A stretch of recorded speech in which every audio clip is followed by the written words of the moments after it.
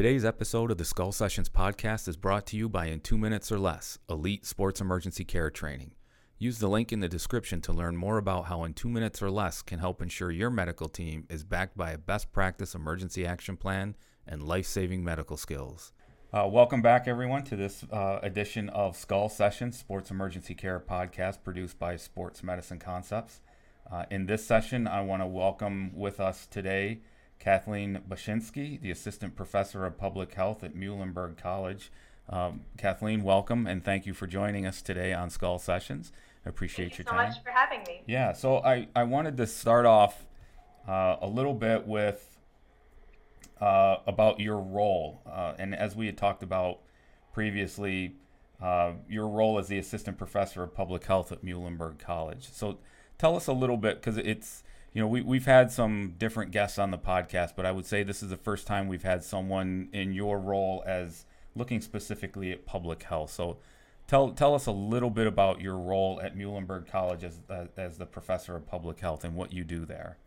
Absolutely, yeah. So my background is in public health, and I studied both epidemiology, which is kind of known as the science of public health. That's when we design studies to try to look at, how risky cigarettes are, how they're associated with lung cancer, basically any other kind of public health issue.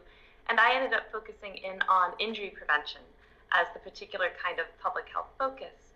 So as a public health professor at Muhlenberg College, it's a small liberal arts college where we look at public health issues in a broad perspective, so including both the science of public health, but also cultural and social factors that contribute to public health problems.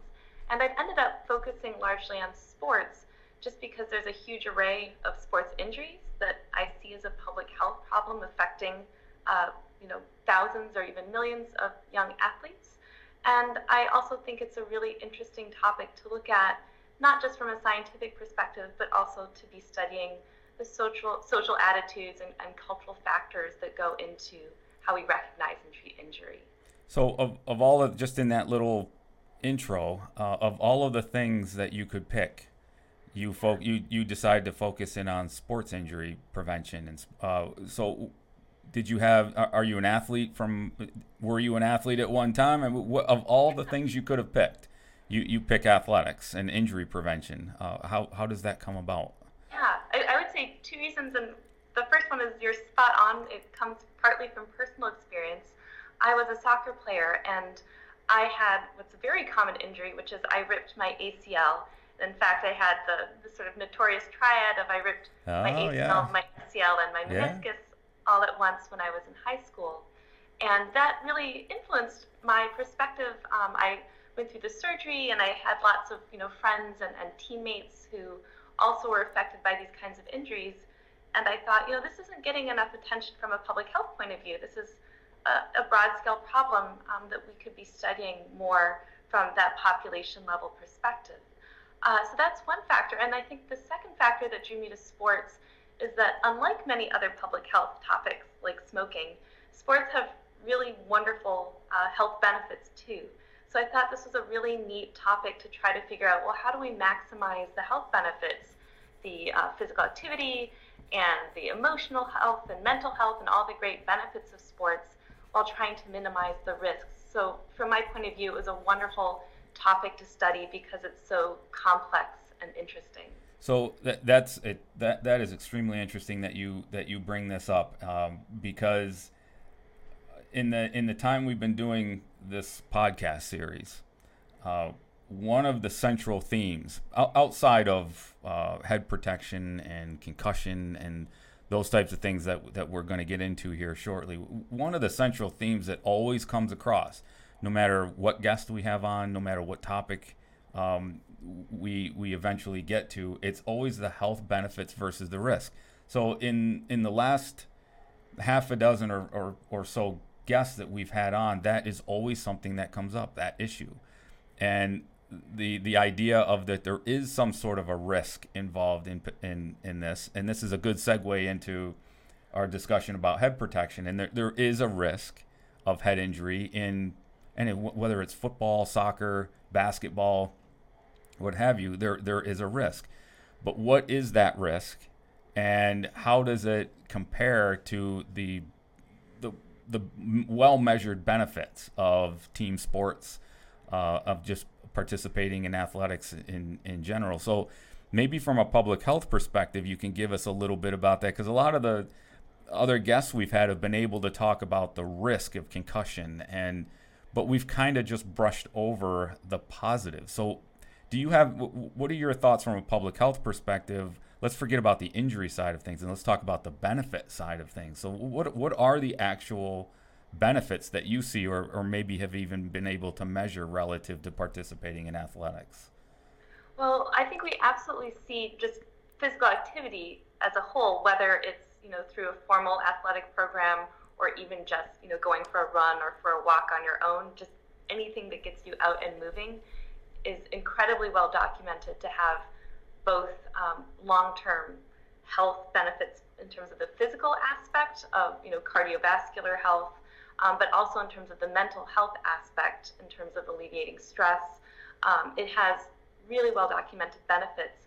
Where I think it gets interesting with sports is that the way that ledger looks in terms of the risks and benefits will look quite different depending on the sport. So if we're thinking about the risks and benefits of swimming, for example, both the injury profile and the kind of cardiovascular output and so forth will look very different in a sport like swimming as compared to tackle football, as compared to volleyball, and so on and so forth.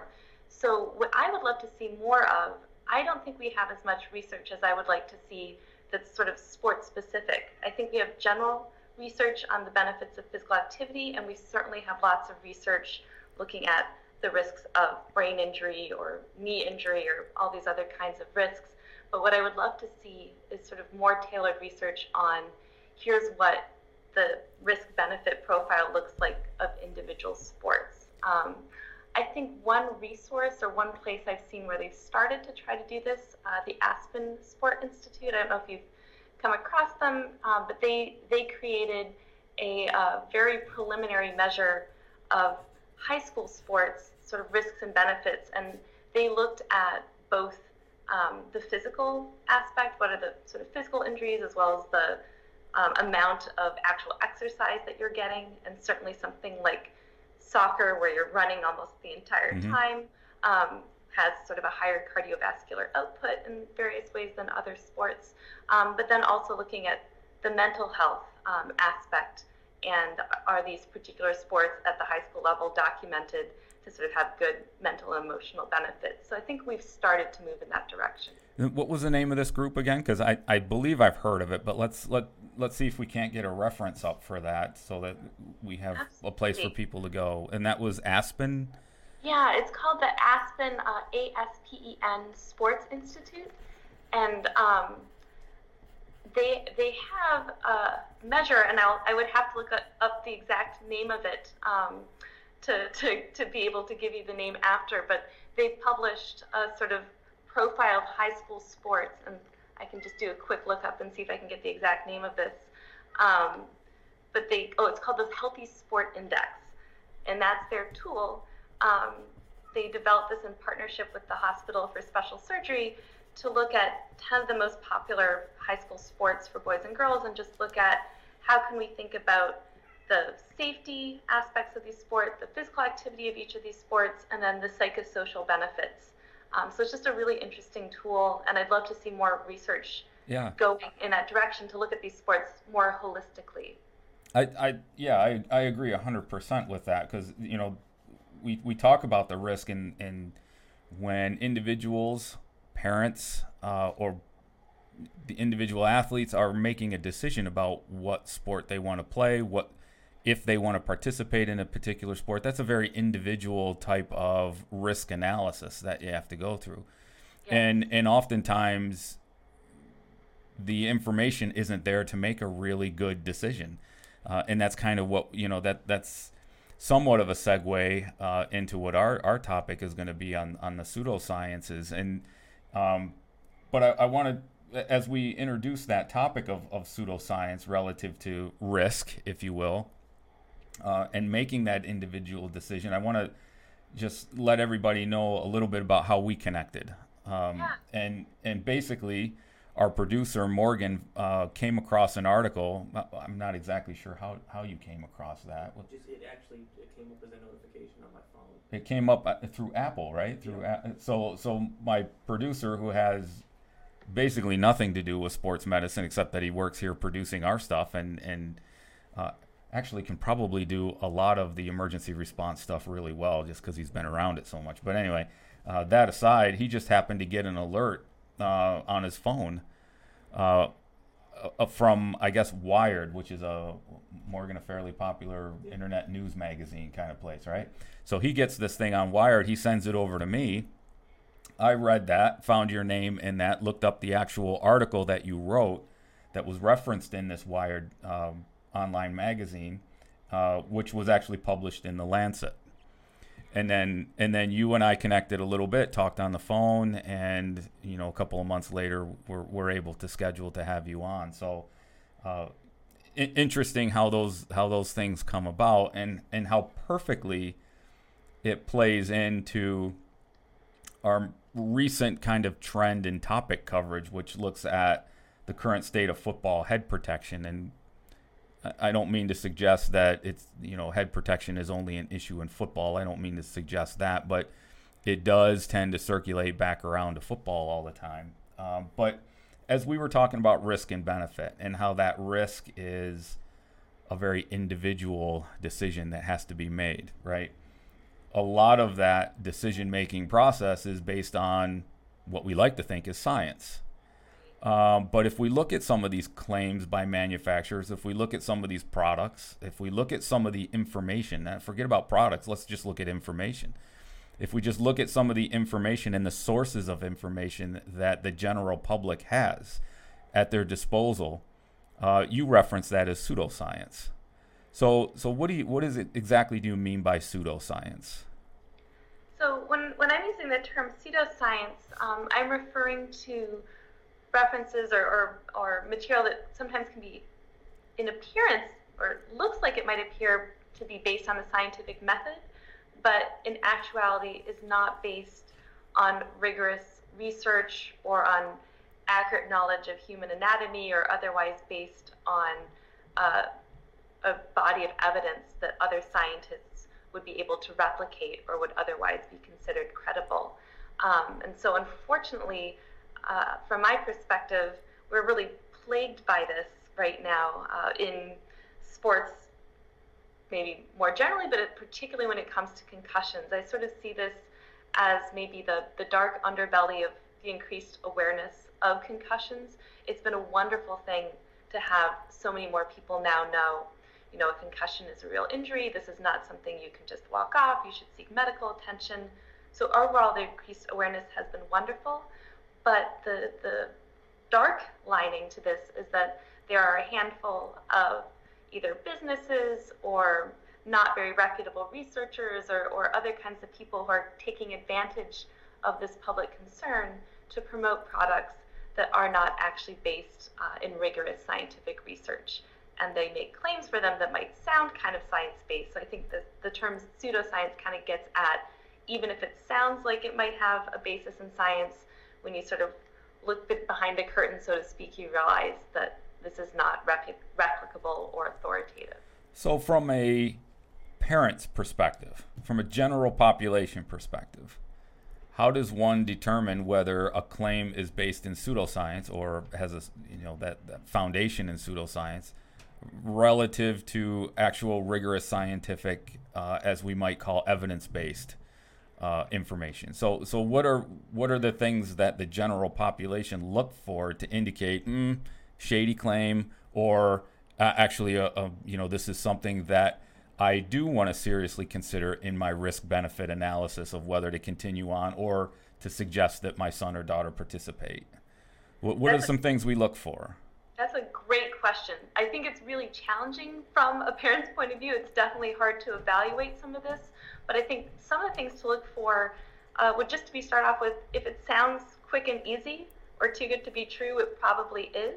So just to bear in mind, brain injuries are very complicated injuries, and there's not one single quick fix. So if there's anything that's like a supplement or a pill or just sort of an easy sounding solution to treat a brain injury or concussion, I would definitely look at that with a skeptical eye. Another thing to look for is, has this product been evaluated by independent researchers? So unfortunately, sometimes these products will make claims and it'll say something like, this prevents 30% of concussions or some other claim of that nature. And if you follow the little asterisk, you'll realize this is either based on in-house research or otherwise is coming from the company itself. And there's no evidence that any independent group of researchers has actually evaluated this and found data supporting that claim. So if something makes a claim that I can just drink this, and my brain is then protected, that is a little silly, right? And in fact, Correct. That is right. You can just drink this ergogenic aid or this supplement, and you'll be a certain % stronger tomorrow, right? Or ridiculous claims like that. So tell me a little bit, because we talked a little bit off the air about some of these manufacturers that particularly get your air up a little bit, right? I mean, you had mentioned there are a couple in particular that really aggravate you when you think about those. So tell me a little bit about some of these organizers, some of these manufacturers, and some of these claims that really get your air up a little bit. So you're spot on that the drinks really get under my skin, because there's just no plausible physiological basis that any kind of beverage could either heal or prevent or otherwise sort of address a brain injury. And two in particular that I think are particularly egregious. One is called Brain Armor, and this is something that's described as a liquid supplement.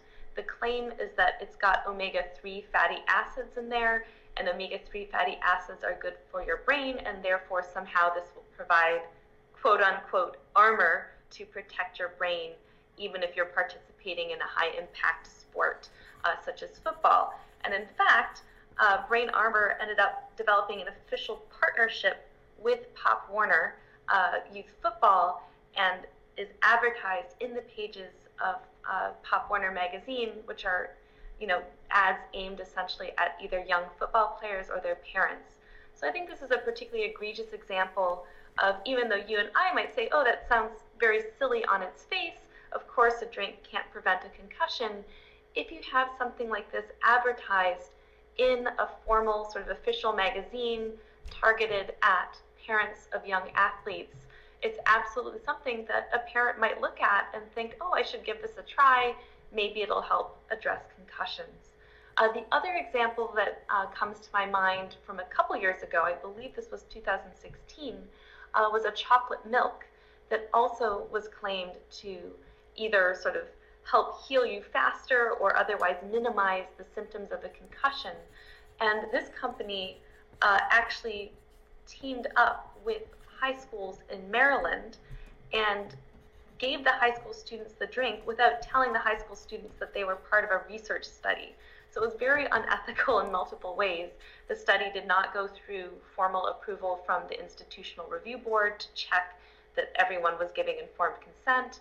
The study was not done in a rigorous way, and the study was never published in a reputable journal. So there were several superintendents of school districts that actually were considering buying this chocolate milk to give to their athletes, even though there was very little evidence for it. And I think that stemmed from a desire to try to do something. The superintendents were understandably concerned about injuries. They wanted to help protect their athletes. And they saw, information about this drink and basically thought, what's the harm in this? Why don't we spend some money? Okay. And so you actually have evidence of people giving kids these drinks or thinking about giving kids these drinks on the misguided idea that they might help prevent concussions. Okay, so I have two things that I want to bring up from that conversation, from those comments. First thing, you mentioned the superintendents, they want to do something, right? And rightfully so, they should, and that's a good thing. They see a problem, they want to address that problem. It's a safety concern for them. They want their athletes to be safe. So that's a good thing. Let's give them credit for that, okay? But you also mentioned, if it doesn't hurt, maybe it doesn't do any good, but it doesn't do any harm anyway. So why not? Why not give it a try? So what is the harm if the chocolate milk claims are false as they relate to brain protection? Okay, and if Brain Armor's drink, their claims are baseless or relatively baseless, but they don't do any harm. Why not? Why not do it? Yeah, that's a great question. And to me, the biggest reason why not is that it's likely to give athletes a false sense of security that may end up either leading them to participate in more dangerous ways, thinking, now my brain is safe, so I don't have to worry about this. Or it might even lead to them not actually seeking proper medical attention should they sustain an injury. So my big concern, especially with kids or young adults, teenagers who may be playing, is they might think, oh, I got this chocolate milk, I'm experiencing a little dizziness or nausea or other symptoms of a possible concussion. I'm just going to drink this chocolate milk, and that they might do that instead of notifying their athletic trainer, letting their coach know, and seeking help. So my big concern is that this would be a false sense of security that actually gets in the way of proper medical attention. Right, and that was a point I think you brought up in the article, was the danger of those claims redirecting us a little bit away, making it, like as you say, I got hit pretty hard, I'm feeling a little dizzy, but I'm just going to go over to the sideline and drink some of my Brain Armor, and then back in I go, right? Exactly. So yeah, I think that's a really important point that you make in the article. It's also a really important point, I think, that those are sports healthcare professionals or healthcare professionals or those in the know. We have this problem that we have to combat this pseudoscience somehow. And that's a good point to make, is that, be careful of these claims, because it can be harmful, because it draws us away from what is actually going to protect you, or is going to make sure that you recover properly and get the right care. So I think that's a really important point that you make in the article, and one that I think healthcare professionals should be particularly cognizant of, because that is a way, at least one avenue for us to combat the pseudoscience, is to address it head on and say, these things draw us away from what we know relatively. As far as I'm concerned, we know relatively nothing about concussion and about the brain. And I think anybody that knows a little bit about the brain realizes what we know doesn't even scratch the surface of the complexity of it, right? So what we do know kind of gets covered up, or we get drawn away from what we do know by some of these dubious claims. So I think that's an important point for healthcare professionals to understand. But let me play the devil's advocate for a minute on these two things. Let's look at chocolate milk, because chocolate milk is a miracle cure for everything, right? It improves it's improves sports performance. It's a great recovery drink. It's all these things. It's a miracle. Chocolate milk. So let's look at chocolate milk for a minute. You could say that chocolate milk actually might be beneficial to someone who's received a concussion, because it is providing a glucose or a sugar source that the brain can then help digest and provide energy for recovery during this energy crisis that it's going through after the result of head trauma. So we have this neurometabolic cascade, and built into that neurometabolic cascade after trauma is this well-documented energy crisis. And some science has suggested that if we give carbohydrate supplementations during this early phase of this energy crisis, it can help that recovery process. The same goes true. The same argument can be made with the omega-3s. I didn't realize when we talked earlier that part of Brain Armor's claims were that they were providing omega-3s. Now you can go to very rigorous scientific journals and find studies that show or that suggest that omega-3s have a protective role in the myelin sheath of the brain, in particular with injury and with trauma. So we can go to the literature and find a basis for this omega-3 and a basis for the sugar that's going to be provided by the chocolate milk. But I have my own take on why that doesn't work. What's your take? Why doesn't that work for you? And for me, I think that's actually a wonderful illustration of something that's really common in pseudoscience, which is there might be a small kernel of truth in there, or sometimes there might be studies that are slightly related, but really about something else. So it's absolutely true that there's some research pertaining to omega-3s and sort of sugar and different kinds of contexts where you might say, okay, omega-3 might be part of, for example, what's often known as the Mediterranean diet, and this has been studied in various kinds of nutrition studies and seems to be associated with various long-term health benefits. So there certainly is certain kinds of research on these particular components of the beverage, but then that research is taken and applied in a different context where we really don't have any evidence. So even if we might have some evidence in a different context that omega-3 could be part of a balanced diet or have this other kind of benefit, we have zero evidence that it actually plays a role in like somehow healing the brain after a brain injury. This has never been studied in humans with concussion, ever. There just is no research that's rigorous of studying this in humans with concussion. And I don't think it would even necessarily be worth doing that research. Because from my perspective, given what we know about the risks of brain injury, given what we know about physiology, and all the other background information we have, from a public health point of view, there is so much greater benefit in saying, how do we actually prevent these injuries? And how do we engage with neurologists after these injuries happen? That's where we're going to have the biggest benefit in protecting people. Spending a bunch of money on saying, does this omega-3 have any like tiny little benefit after a brain injury? That's not where we're going to get the most bang for our buck. So to me, it's mainly a distraction, but it's a distraction that might work when in advertising or in sort of convincing consumers to take a look, because it might have that small, as you point out, sort of kernel of truth, yeah, that then kind of gets warped. But you know, and I don't know anything about this Brain Armor stuff. I never saw it, never looked at it. But if it does have omega-3s in it, it can make that claim, and you could have some basis in that claim if you wanted to stretch it. But I also know that the amount of omega-3s that you have to take is probably going to be pretty hard by drinking Brain Armor. I would imagine, because I know the dosages of omega-3s require an omega-3 supplement, and to think, you know, it would have to be a bottle of omega-3s.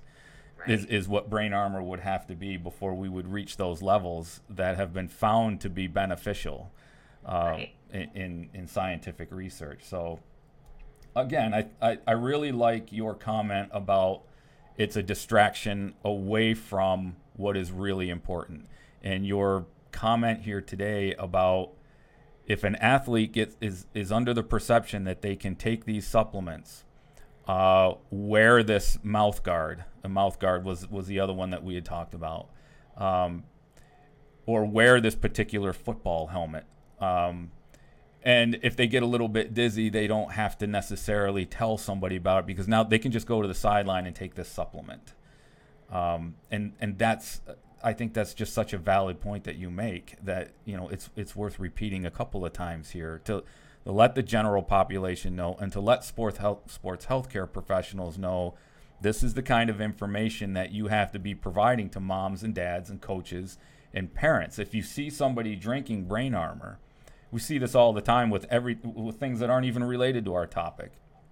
You go into the locker room, any given locker room, and you're going to see empty ibuprofen bottles on the floor, and you're going to see whey protein supplement bottles on the floor, and all those types of things. And it's an opportunity for you as a sports healthcare professional to address the team and say, look, understand you're taking these. The reality is, I'm not going to stop you from doing this. You know, we're not going to stop athletes from taking creatine, probably.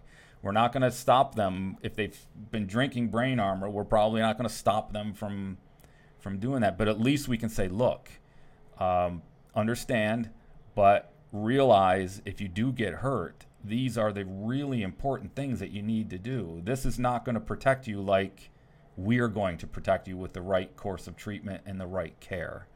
I think that's just such an important, if nothing else comes out of our conversation today, it's to bring that across to the people that are listening, that are hopefully listening, right?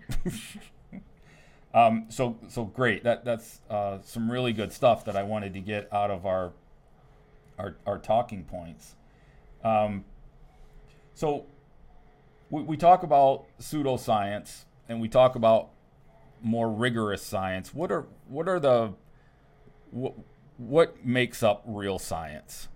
What are the, if we talk about evidence-based, that's the big catchphrase right now, right? Over the last decade or so, everything has turned its attention towards evidence-based practice. So what makes up evidence-based information that we can then discuss this information on?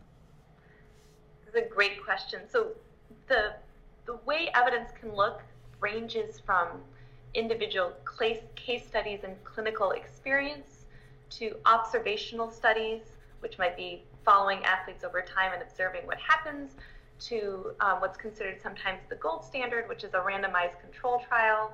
But whichever kind of study design that's used, I would say there's a couple hallmarks of evidence base across all kinds of study design, which is that the researchers have transparently described exactly what their methods are, exactly how they obtain their results, that they have shared that design of their study with their peers who have reviewed it. And then ideally what happens is that this gets published in a peer-reviewed journal where other scientists have taken a look, have said, yes, this meets the standard of an appropriate study design, and we will share this and publish this. And now other scientists can read what was done, and if they so choose, they can try to replicate what was done and see if what they find is consistent. So I guess the main hallmarks are transparency and sharing with colleagues. And there's no sort of single study that's perfect or is going to give us all the information we need. The nature of science is that it sort of slowly builds on previous research, and that is distinct from pseudoscience in several ways. Pseudoscience, we often don't know all the details, or there might be a little fact here or there, but we don't know the full design. There may not have even been a rigorously designed study, and we are not able to replicate or see, is this really based on true data or true evidence? You bring up a good point, and that is that sound information, science evolves over time, right? So if you find a study that makes a pretty outstanding claim, that's probably a study that is somewhere far out in a continuum of research that's been done over a long period of time, right? So if you find a study that really provides some sort of really significant outcome, it's that reference list at the end of that is probably pretty significant and probably has some really good researchers, well-known, maybe even famous researchers behind it that have been doing that line of research for a long period of time. So that's another important, I think, point to make just for the general population. If you can't go to the literature and find a bunch of other similar research findings, you're probably not looking at a rigorous outcome, or you're looking at a groundbreaking investigation that is going to start a whole new line of research. So that's an important point that you make. We had talked about this idea of science, rigorous science, evidence-based science, and we talked a little bit about the tiers of journals. And you made a claim, I think, or you made a statement in your article that said sometimes the sports medicine industry isn't associated with the greatest scientific research. I might take issue with that, and I because there are a lot of good scientific journals that I could name that would be tier 1 journals that produce a lot of good science. So there must be something else behind that. So what is it? What was behind that statement that would allow you to make that statement? Yeah, so behind that statement, I think it's a great point. There absolutely is really, reputable research out there being done, and absolutely in that very careful way of slowly building off of previous scientific evidence. So that's out there, but behind the claim that my colleague James Smolik and I were making in that article is that unfortunately there's also, in some cases, as you point out, sort of lower tier journals or journals that don't have quite as much oversight, where sometimes the people that are reviewing the studies are actually in some ways affiliated with the studies or affiliated with the industry, and there isn't actually always that careful independent oversight that we normally would expect from a reputable peer-reviewed journal. So there are sometimes, for example, people sitting on the editorial board of the journal who maybe also have a stake in a particular company, or maybe they sit on the board of medical directors of a company such as Brain Armor or some other company promoting a product. And so sometimes studies can kind of get out into the literature that haven't been fully vetted in the way we would normally expect. And I think this is particularly a problem that might afflict more specialized journals. So the sort of bigger, I'm sure some of these names will be familiar to listeners, something like a New England Journal of Medicine or the Journal of the American Medical Association or the Lancet. They have a great diversity of scientists and researchers who are involved in those journals. And so they'll have lots of different kinds of people looking at the articles, and they can normally catch if there's something that's a little bit off. But if you have a much smaller or more specialized journal, sometimes it's a very small world where it's sort of the same people always reviewing the same studies. That's certainly true, yeah. You kind of sometimes lose out a little bit on that fresh set of eyes or independent perspective that's more likely to catch something. And I think, to your point, maybe sports medicine, athletics, competition, maybe we're a little more susceptible to that because the desire to be bigger, stronger, faster, right? So maybe we buy into things a little bit faster. I don't. That's anecdotal observation. That's just me off the cuff. I don't have any basis for that, but you could certainly see how, a desire for an athlete to be bigger, stronger, faster is going to make them more aware of those claims, and maybe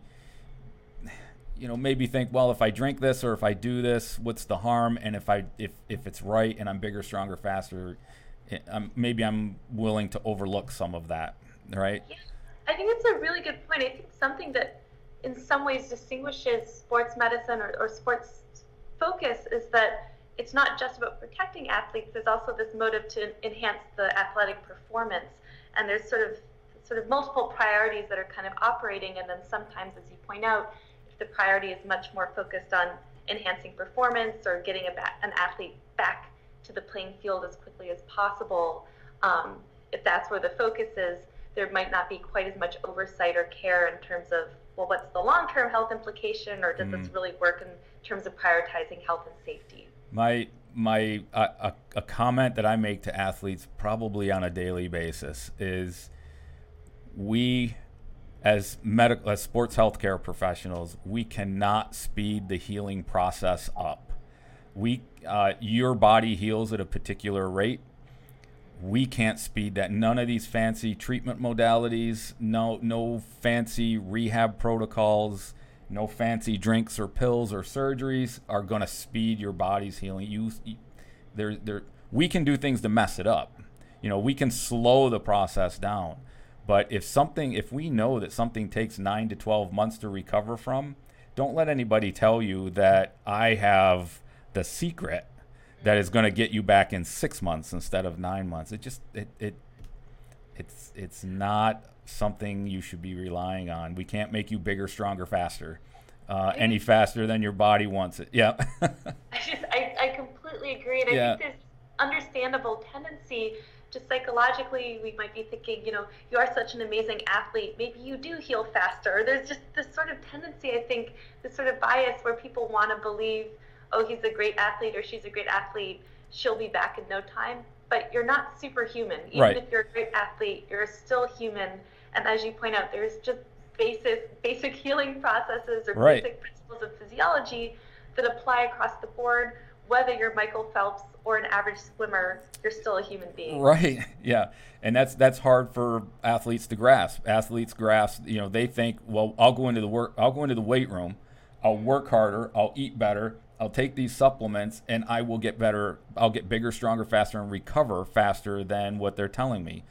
Now, again, you can set up an environment where you allow the body to heal at its most optimal pace. And that's what you get with those types of individuals.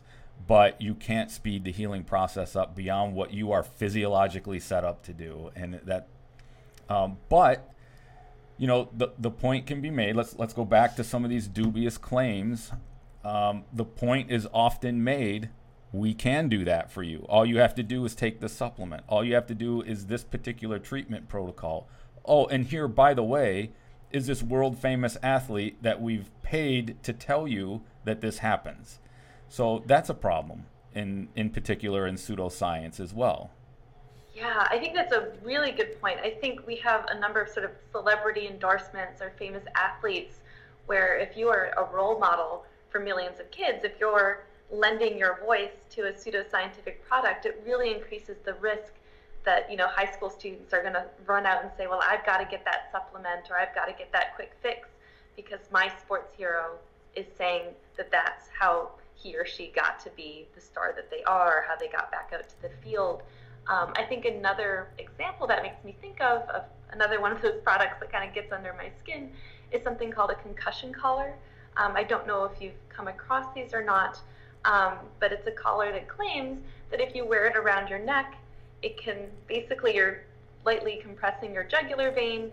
It will create a quote unquote cushion for the brain.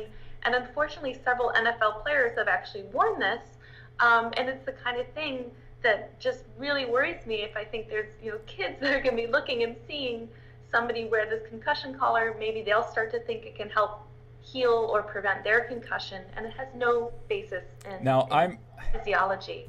I'm a science guy. I like science.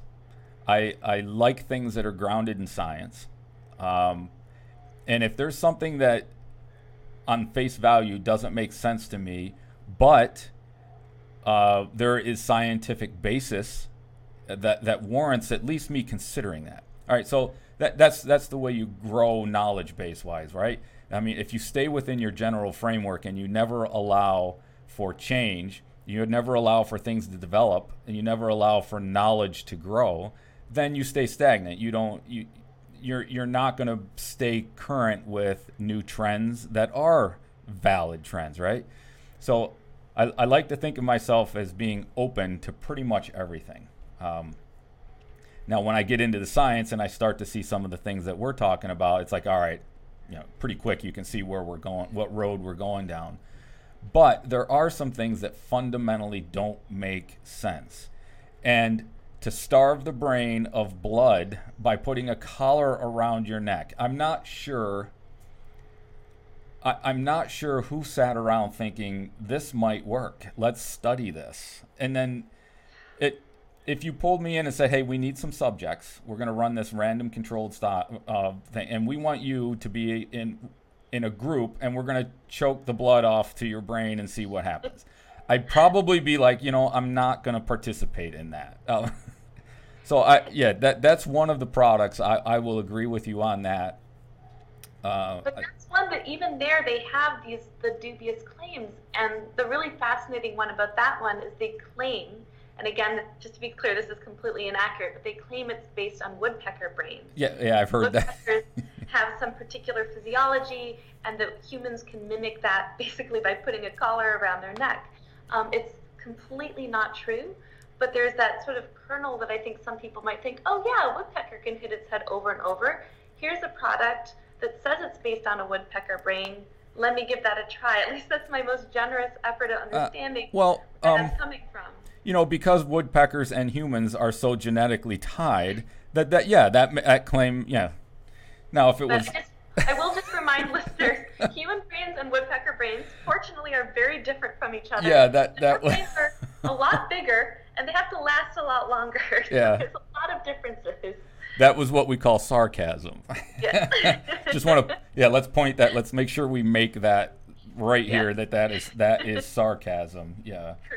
Correct. All right. So, um, so let's kind of wrap this up a little bit, because with some of the information that you presented in your article that was in the Lancet, and I will say that the article that the online magazine Wired that I read was a legitimate review of what you talked about. But I would suggest that listeners, and we'll provide this link, we'll provide a link to your article that was published in the Lancet.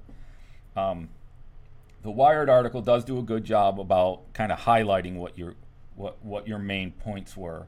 But I think your article is well written in the Lancet and well worth a review for that. And listeners can find that reference link in the podcast as well. So I would suggest that you do read that.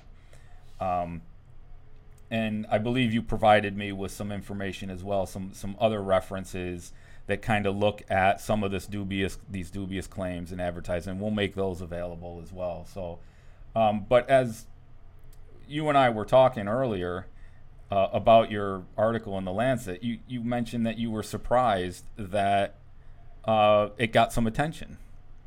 Yeah, I was. I mean, I'm a researcher who's very used to, I'll publish something in a journal and maybe 3 or 4 of my colleagues might read it and I'll have a conversation with them. But I think what ended up happening was the journalist who wrote the Wired article, she reached out to my co-author and me and said, I actually want to write an article about this that's more tailored for the general public. And she not only interviewed us, but she interviewed other researchers on a very similar theme, because there is this broader trend of pseudoscience. And I was really pleased to see this spark numerous conversations, because I think, as you mentioned, sort of across the board, we're sort of in allied but different fields, but I think athletic trainers, physicians, public health researchers, all kinds of different health professionals who are looking at sports safety from various angles, we're all increasingly seeing these kinds of products on the market. We're talking to patients who might be thinking, can I give this product a try? We really are seeing this trend. So I was really pleased to see this get some attention and to hopefully try to get more accurate information out for people, because we don't want the only voices in the public square to be the misleading claims or the companies with the celebrity endorsement or the big platform to put out misleading information. We also want to make sure that the more accurate health and medical information is getting out there as well. So I'm going to hit you with $1 million question then. How do we combat the pseudoscience? What does a physician say in his office? What does the athletic trainer say in the training room to athletes and parents? What is it that we can say when an athlete or a parent brings into the office this nice glossy magazine cover that says we can reduce concussions by 38% or whatever claim? How do we combat that in the office with sound information that is actually going to be persuasive? Because those articles that you're talking about are extremely persuasive, and now you're sitting in front of a white coat in an office or in a training room, and you're trying to combat that. How are we supposed to combat a high-profile athlete who says, I made it this far because I take this supplement, or I do this, or I recovered from my concussion in 3 days, not the standard 7 to 10 because I took this? How are we supposed to possibly combat that? We're supposed to say, that's not based in science, and I'm the one that knows. Here, I'm going to tell you this really boring information. So how do we combat that? What do we tell people in that environment, in that venue? I think that's a great question. I do think we're at a huge disadvantage, as you say. I mean, the sort of boring, there is no quick fix, that message is inherently at a disadvantage as compared to the much more appealing message. But I think in addition to, obviously, as you say, just providing the factual information, I think it would be helpful to have more former athletes, be they celebrities or not, be more upfront about, this took me 9 or 12 months or what have you to heal from, or, this injury is real. This is how you have to address it. And I think we are starting to see that. I'm really inspired by lots of former, be it football players, hockey players, soccer players who are now advocates for treating brain injury, who are vocal about their symptoms, who are honest about either the mental health issue or physical health issue that they're going through. And I think having more of those voices be conveying, like, these injuries are real, they're not easy to recover from, here's the kind of medical attention you should be seeking out. I sort of think we need those stories in addition to the data. At least my perspective is, you know, as scientists, we love the data, but by itself, the data is not enough to sort of tell the story to the public. We also need the stories of the athletes who sort of experience these injuries and are letting younger, you know, especially children and other younger amateur athletes know, you know, this is what it's going to take, and it's not going to be a brain armor drink or a magical collar. This is what you need to do. So we can circle this all the way back around then to a public health issue, but not in the traditional sense. It could very well be a public health issue, not from a head protection standpoint, but a public health issue from an information dissemination standpoint. Because think about it, let's talk about, or let's highlight a couple of things that we've mentioned. You've mentioned high-profile athletes. High-profile athletes don't endorse a product for free, right? So there's two components to that. They're either being paid very well by the company that wants them to endorse that product, or there's an inherent conflict of interest because they are part of the company that is selling that. So one way or the other, they're getting a payday for making that commercial, right? So now, you and I want to conspire together to combat this, right? And we're going to take out an article, or we're going to take out a page in that youth football magazine right on the other side of the brain armor, right? Who's paying for that? So where does the money come from to combat the conflict of interest in the high-profile athlete? Where is that coming from? Well, again, we're way behind the 8 ball as far as being able to have an impact. We are so far behind, and I think in my ideal world, they obviously don't have enough money, or enough that I would like to see them have, but ideally it would be coming from a public health point of view, from something like the CDC, the Centers for Disease Control, or the NIH, or other health agencies, in thinking about this as a public health issue, so that we always, as public health people, are always comparing things to smoking, because big tobacco is another sort of very powerful, you know, very financially wealthy interest that public health had to combat. And the way public health approached that was partly commercials, you know, public funding of educational campaigns to say cigarettes really do cause long-term harm. We also had to implement regulation, and I would love to see more regulation. One example I did provide, fortunately, the Federal Trade Commission has limited certain mouthguard companies from making certain claims, so we do have at least some regulation to say, if you're providing blatantly inaccurate claims about preventing concussion, you need to stop making those claims, or maybe even take that product off the shelves. So I would love to see stronger regulation of what kinds of claims these companies are making, maybe stronger regulation of what's allowed to be marketed to children. Maybe you shouldn't be allowed to market this kind of product in the pages of a youth sports magazine. Right. So I think, in thinking about this as a public health issue, and maybe using the analogy to smoking, you sort of need a multi-pronged approach, and you need that funding from federal health agencies to support getting the message out, getting the education out, and also implementing some protections for consumers. So you mentioned cigarettes, and one of the things on cigarettes is a huge warning, right? I mean, they all have to have you can't miss the warning label on a pack of cigarettes anymore. It's not really small words hidden down below somewhere, whereas a lot of these manufacturers of ergogenic aids and supplements, they do have some FDA regulations that say you have to have a little asterisk that says this, you know, these claims are not reviewed by the FDA, have not been reviewed by the FDA. So that kind of gives a little indication that maybe we're dealing with something that is based in pseudoscience, right? Right. So that might be another thing parents and coaches and athletes should look for. If you see that little asterisk that this claim has not been verified by the FDA, that's probably a pretty good indication of where you're standing in the scientific realm. Yeah. Maybe we'd love to see it in bigger print. Yeah, that's where I was going with that. Yeah, that's exactly where I was going with that. Yeah, maybe that should be as big as it is on the side of a pack of cigarettes, right? Correct. I would Yeah. love to see that. Yeah. Well, fantastic. Kathleen, I'm really glad that we did have an opportunity to connect. I think this really wraps up this idea of head protection, in particular. Some of the, again, I had mentioned that head protection was kind of the general topic, but what really came out of the discussion about head protection was health benefits versus risk, and how do we, where is the information coming from to help us make those decisions. And the other important aspect that came out of all of these discussions, I think, no matter who we talk to, and correct me if I'm wrong, but I'm going to put you in this camp too, and you can correct me if I'm wrong, but the other thing that came out of this was, more importantly than any kind of technology, medical understanding of treatment, those types of things, more importantly than any of that was changing perceptions, changing behaviors.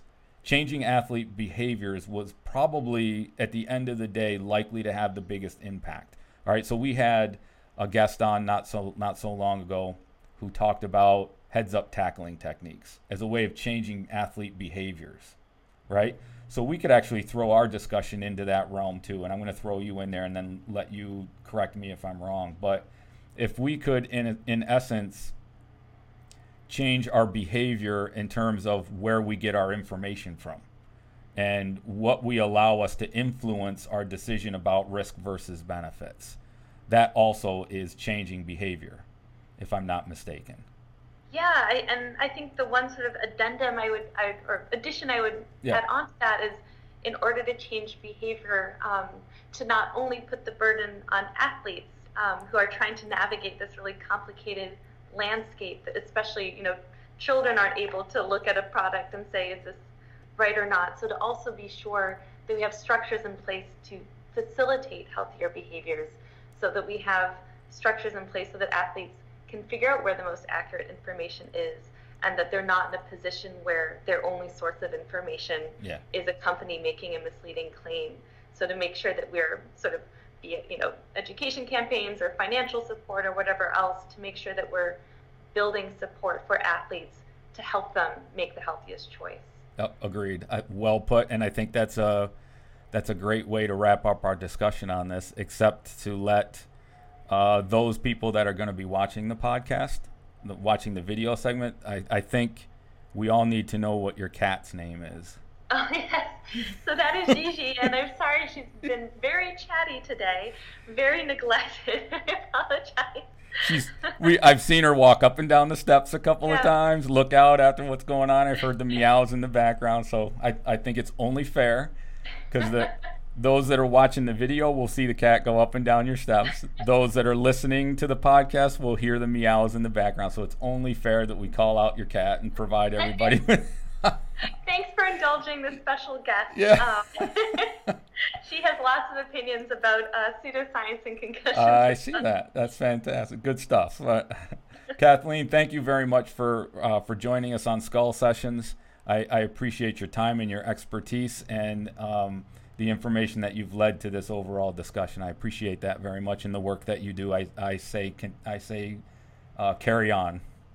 Thank you so much. I really appreciate it, and I really appreciate you taking the opportunity for the conversation and just having this conversation about sports safety. Wonderful. I'll look forward to continuing to reach out to you and more discussions on this. So thank you very much. Have a great rest of your day. Fantastic. Thank you.